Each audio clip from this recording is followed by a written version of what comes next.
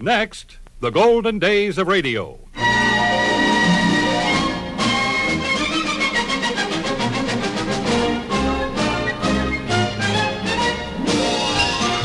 This is Frank Brzee inviting you to join me for the golden days of radio. Great moments from radio programs of the past, headlining some of the world's most famous personalities.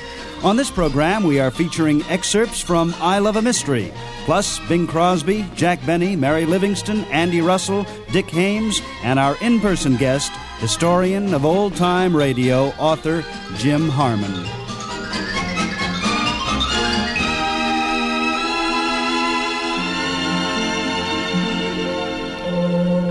In the many years that the golden days of radio has been on the American Forces Radio and Television Service, we've had lots of guests, but I don't believe we've ever had a guest that has as much knowledge of radio as Mr. Jim Harmon. Welcome to the program.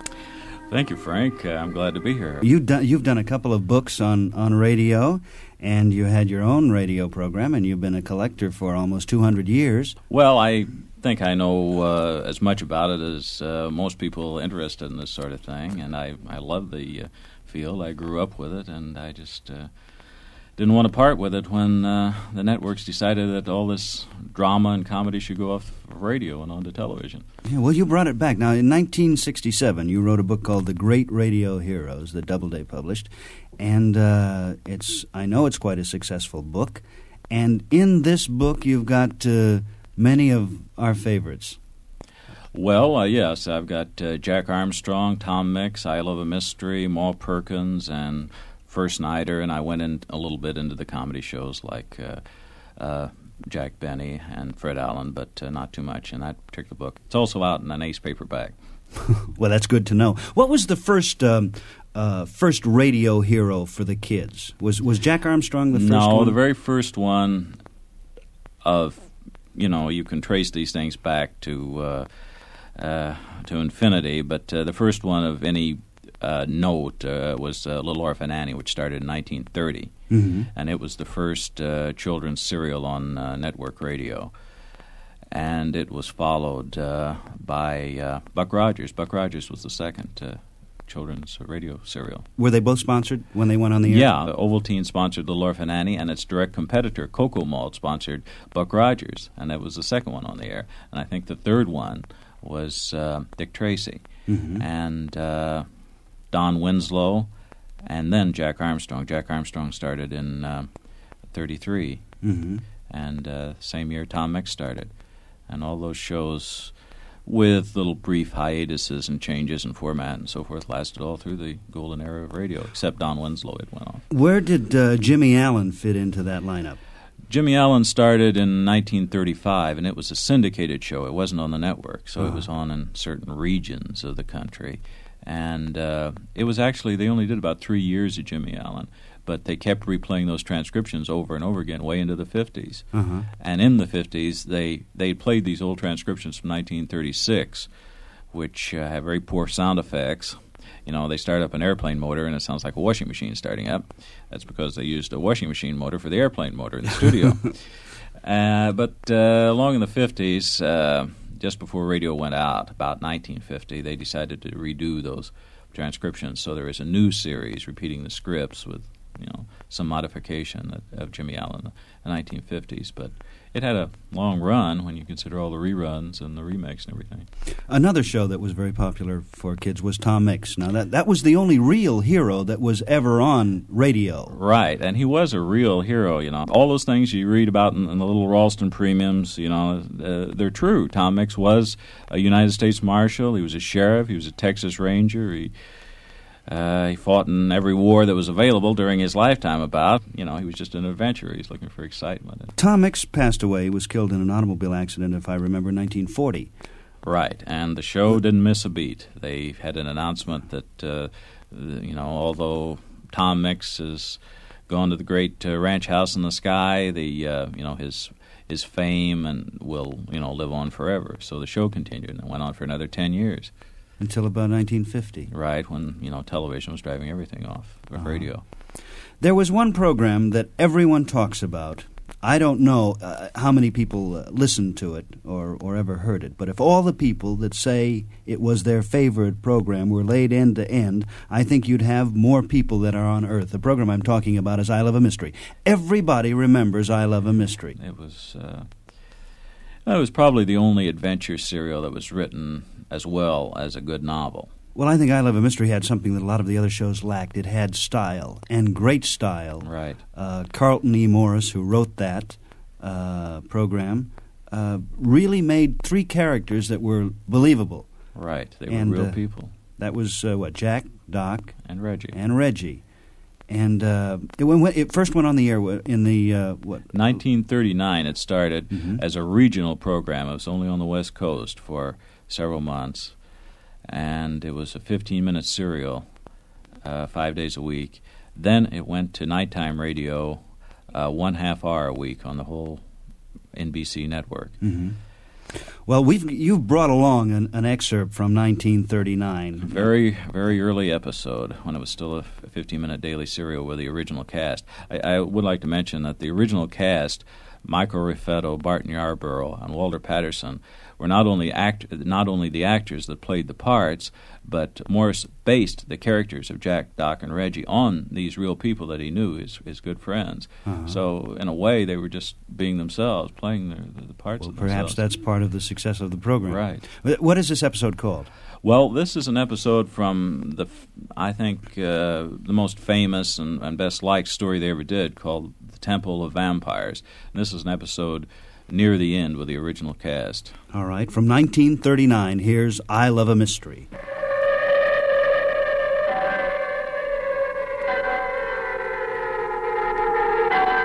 The makers of Fleischmann's High Vitamin Yeast present I Love a Mystery.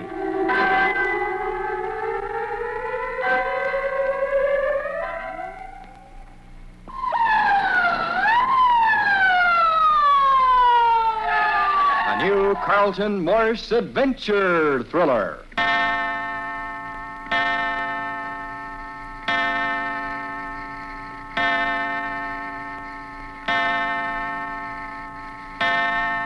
Six o'clock in the evening at the crippled airplane somewhere in the jungles near a tropical lake. After a second night of mystery and terror, the three comrades, Jack, Doc, and Reggie, are together again with the girl Sunny and the youngster Hermie. During the night, an earthquake shook the Temple of Vampires so that a portion of the great roof tumbled in. Reggie freed the two captives, Manuel and Angelina, and rushed Sunny and Hermie from the temple, fearing all would be crushed in the debris. Then at 4 o'clock this morning, just after the three had been rejoined by Jack and Doc on the steps of the temple, a second earthquake set the earth to rocking and the temple to shaking.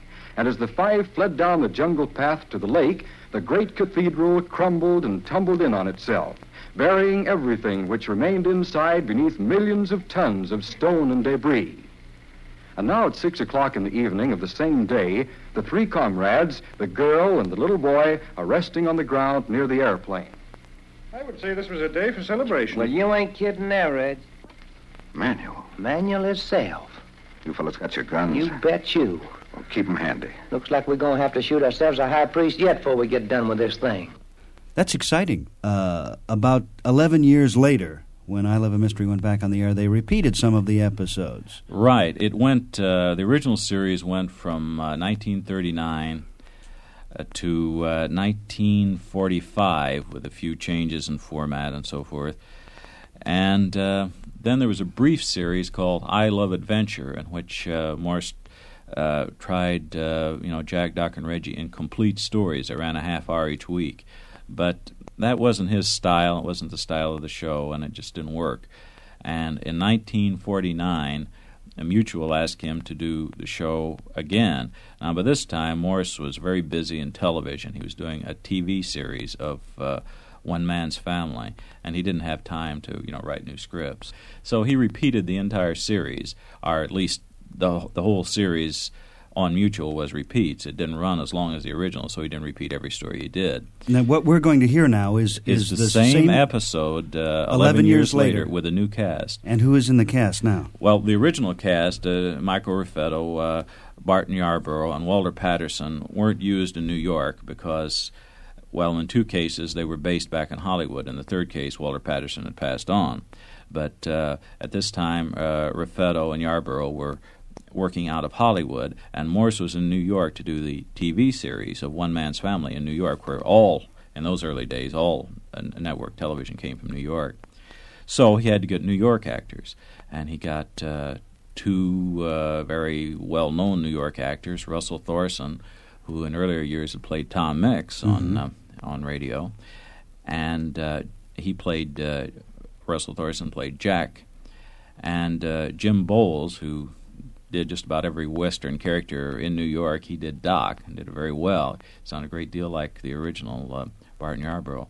And for the 3rd part, Reggie York, they had a new kid. He was just breaking into radio then, and he tried out for the part of Doc because he originally came from Oklahoma, and he thought he could do that accent again.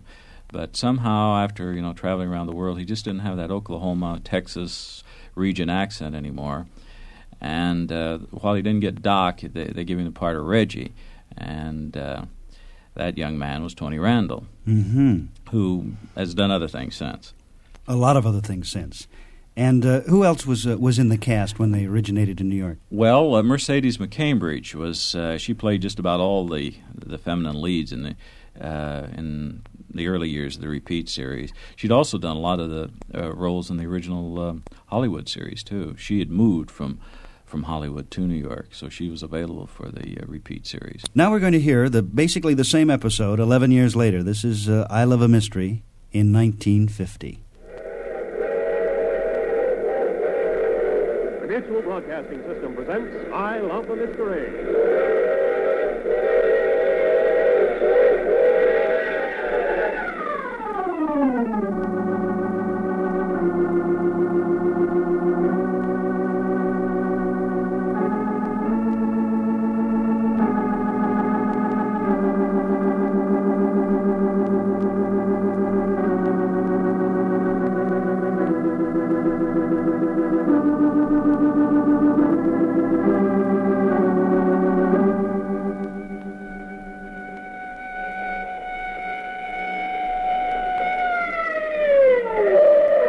Carlton Morse adventure thriller, Temple of Vampires.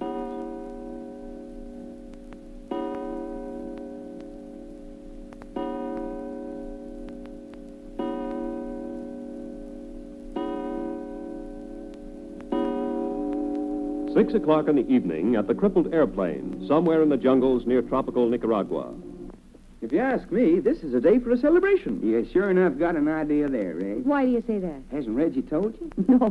What is it? Why, he's been tinkering with the undercarriage of the plane and got it in shape for a takeoff. No. Really, Reggie? Well, it will be ready by the middle of the morning tomorrow. Oh, golly, that's wonderful. You mean we're going to fly away from here tomorrow? Doggone if we ain't, Hermie. Jack, look there. What's that? Look who's coming out of the jungle. Where? What doggone. Manuel himself. You fellas got your guns? Right here in my hand. Well, keep them that way. It looks like we're going to have to shoot ourselves a high priest yet before we're done with this thing. Now you've got me hung. I want to know what happens to do you have the rest of the I Love a Mystery adventures? Yeah, I have the rest of that particular one anyway. Good. I've got to hear it. Jim, last year you wrote a book called The Great Radio Comedians, which was a sequel to The Great Radio Heroes, and in that you've got almost everybody mentioned. Jack Benny and Fred Allen and Fibber and Molly and Amos and Andy and Henry Morgan and on and on and on. Right. And a lot of people ask me which is my favorite comedian, and, well, I have to say Jack Benny. I understand that all the serious critics of the world say that Fred Allen was the greatest radio comedian, but I was just a dumb kid back then. I didn't appreciate all this great subtlety, I suppose, and sophistication that perhaps Fred Allen had. Fred Allen was a humorist more than a comedian.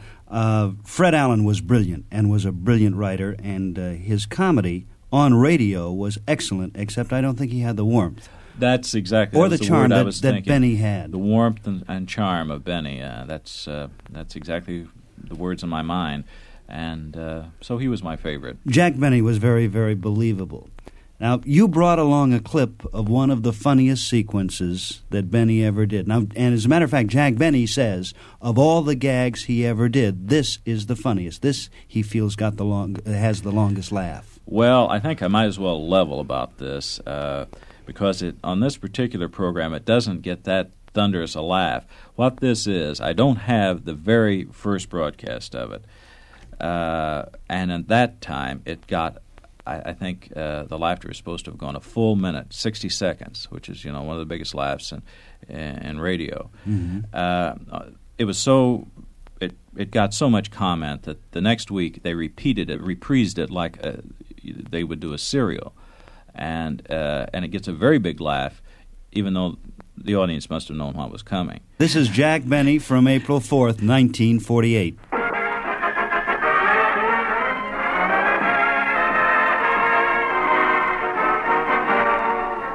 Strike program starring Jack Benny with Mary Livingston, Phil Harris, Rochester, Dennis Day, and yours truly, Don Wilson.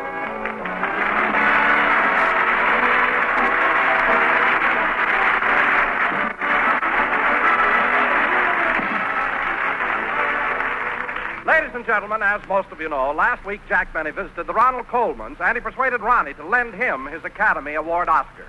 As Jack left the Coleman house, the following incident happened. Gee, it was awfully nice of Ronnie to let me take his Oscar home so I could show it to Rochester. Sure is dark tonight. No moon. Oh, well. Yada-dee-da-dum, da-dee-da-dum, da-dum, dum-dee-da-da-dum. Hey, Bud. Bud. Huh? You got a match? Yes, I have one right here. Don't make a move. This is a stick-up. Mister, put down that gun. Shut up. I said this is a stick-up. Now, come on. Your money or your life. Look, Bud, I said your money or your life. I'm thinking it over.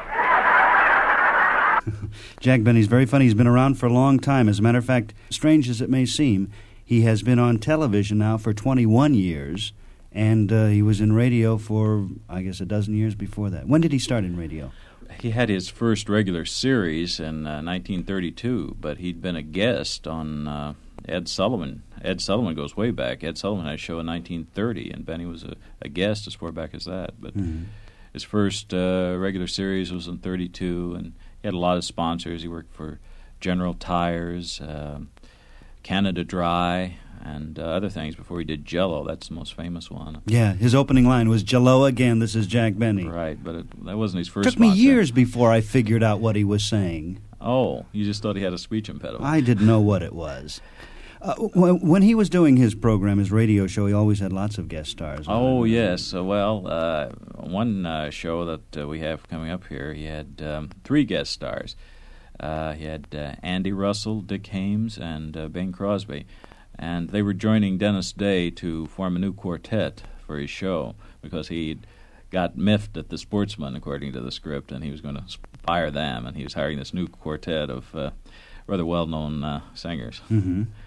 And there's a line in here that Bing says, too. Something that was not said on radio in those days. No, it caused a lot of comment, like the your money or your life joke. It was one of the things that people talked about. And I suppose we might as well let the listeners hear for themselves what he says. All right. From 1947, here's Bing Crosby with Andy Russell, Dick Haymes, with Jack Benny. Now, Don, what about the quartet you say you've got? Dennis is here. Where are the other 3 fellows? Well, Jack, they ought to be here any minute. In fact, here comes one now, Andy Russell. Andy Russell?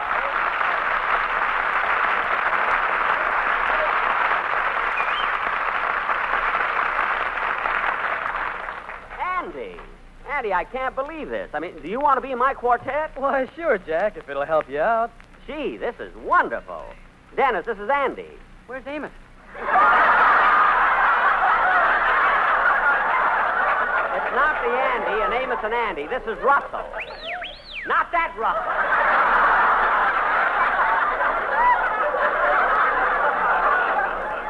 Now, Andy, I'm thrilled with having you in my quartet. But... Oh, hold it, Jack, hold it. Here comes another member of the quartet. Dick Haymes. Dick Haymes!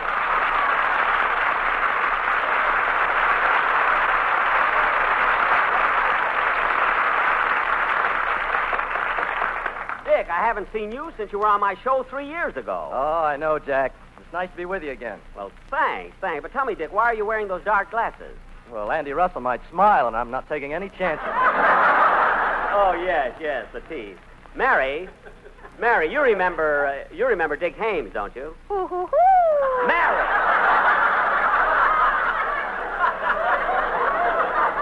Well, Dick, I'm certainly thrilled having you as a member of the quartet. Hold it, Jack, hold it. Here comes another member of the quartet, Bing Crosby.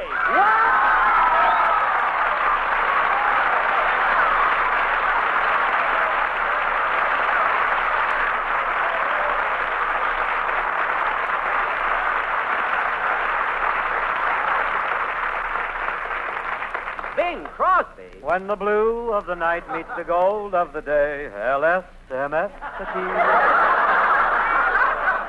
Bing Crosby, I can't get over it. You were expecting maybe a transcription.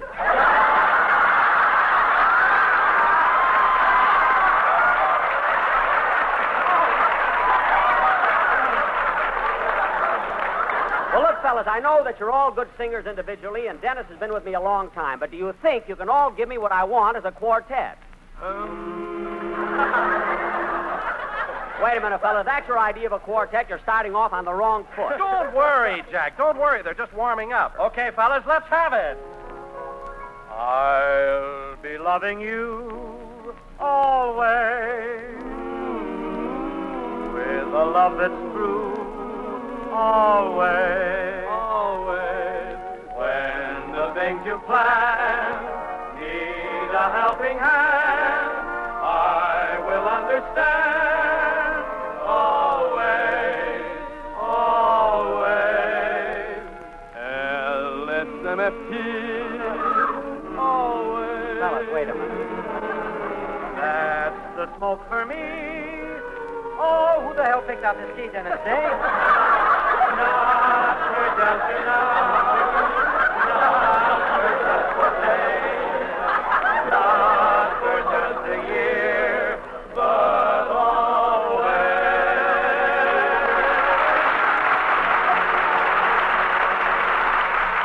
That was Jack Benny in 1947, and this is Frank Brzee in 1977, or whatever year it is, along with Jim Harmon. And Jim, I want to thank you for joining us today on the Golden Days of Radio and bringing along these delightful excerpts. Well, I'm glad you had me here. I enjoyed listening to them again. You've done a couple of great books, The Great Radio Comedians and The Great Radio Heroes, and I don't know, what are you going to do next?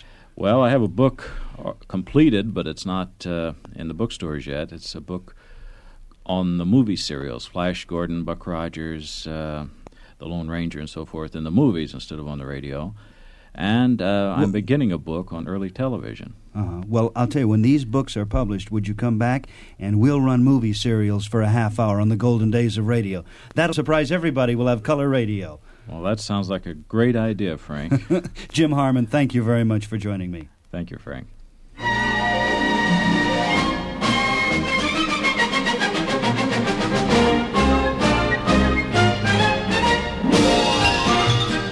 That wraps up this edition of the Golden Days of Radio. This is Frank Brzee in Hollywood, California, inviting you to join me next week for more shows and personalities from radio's Golden Days. This is the American Forces Radio and Television Service.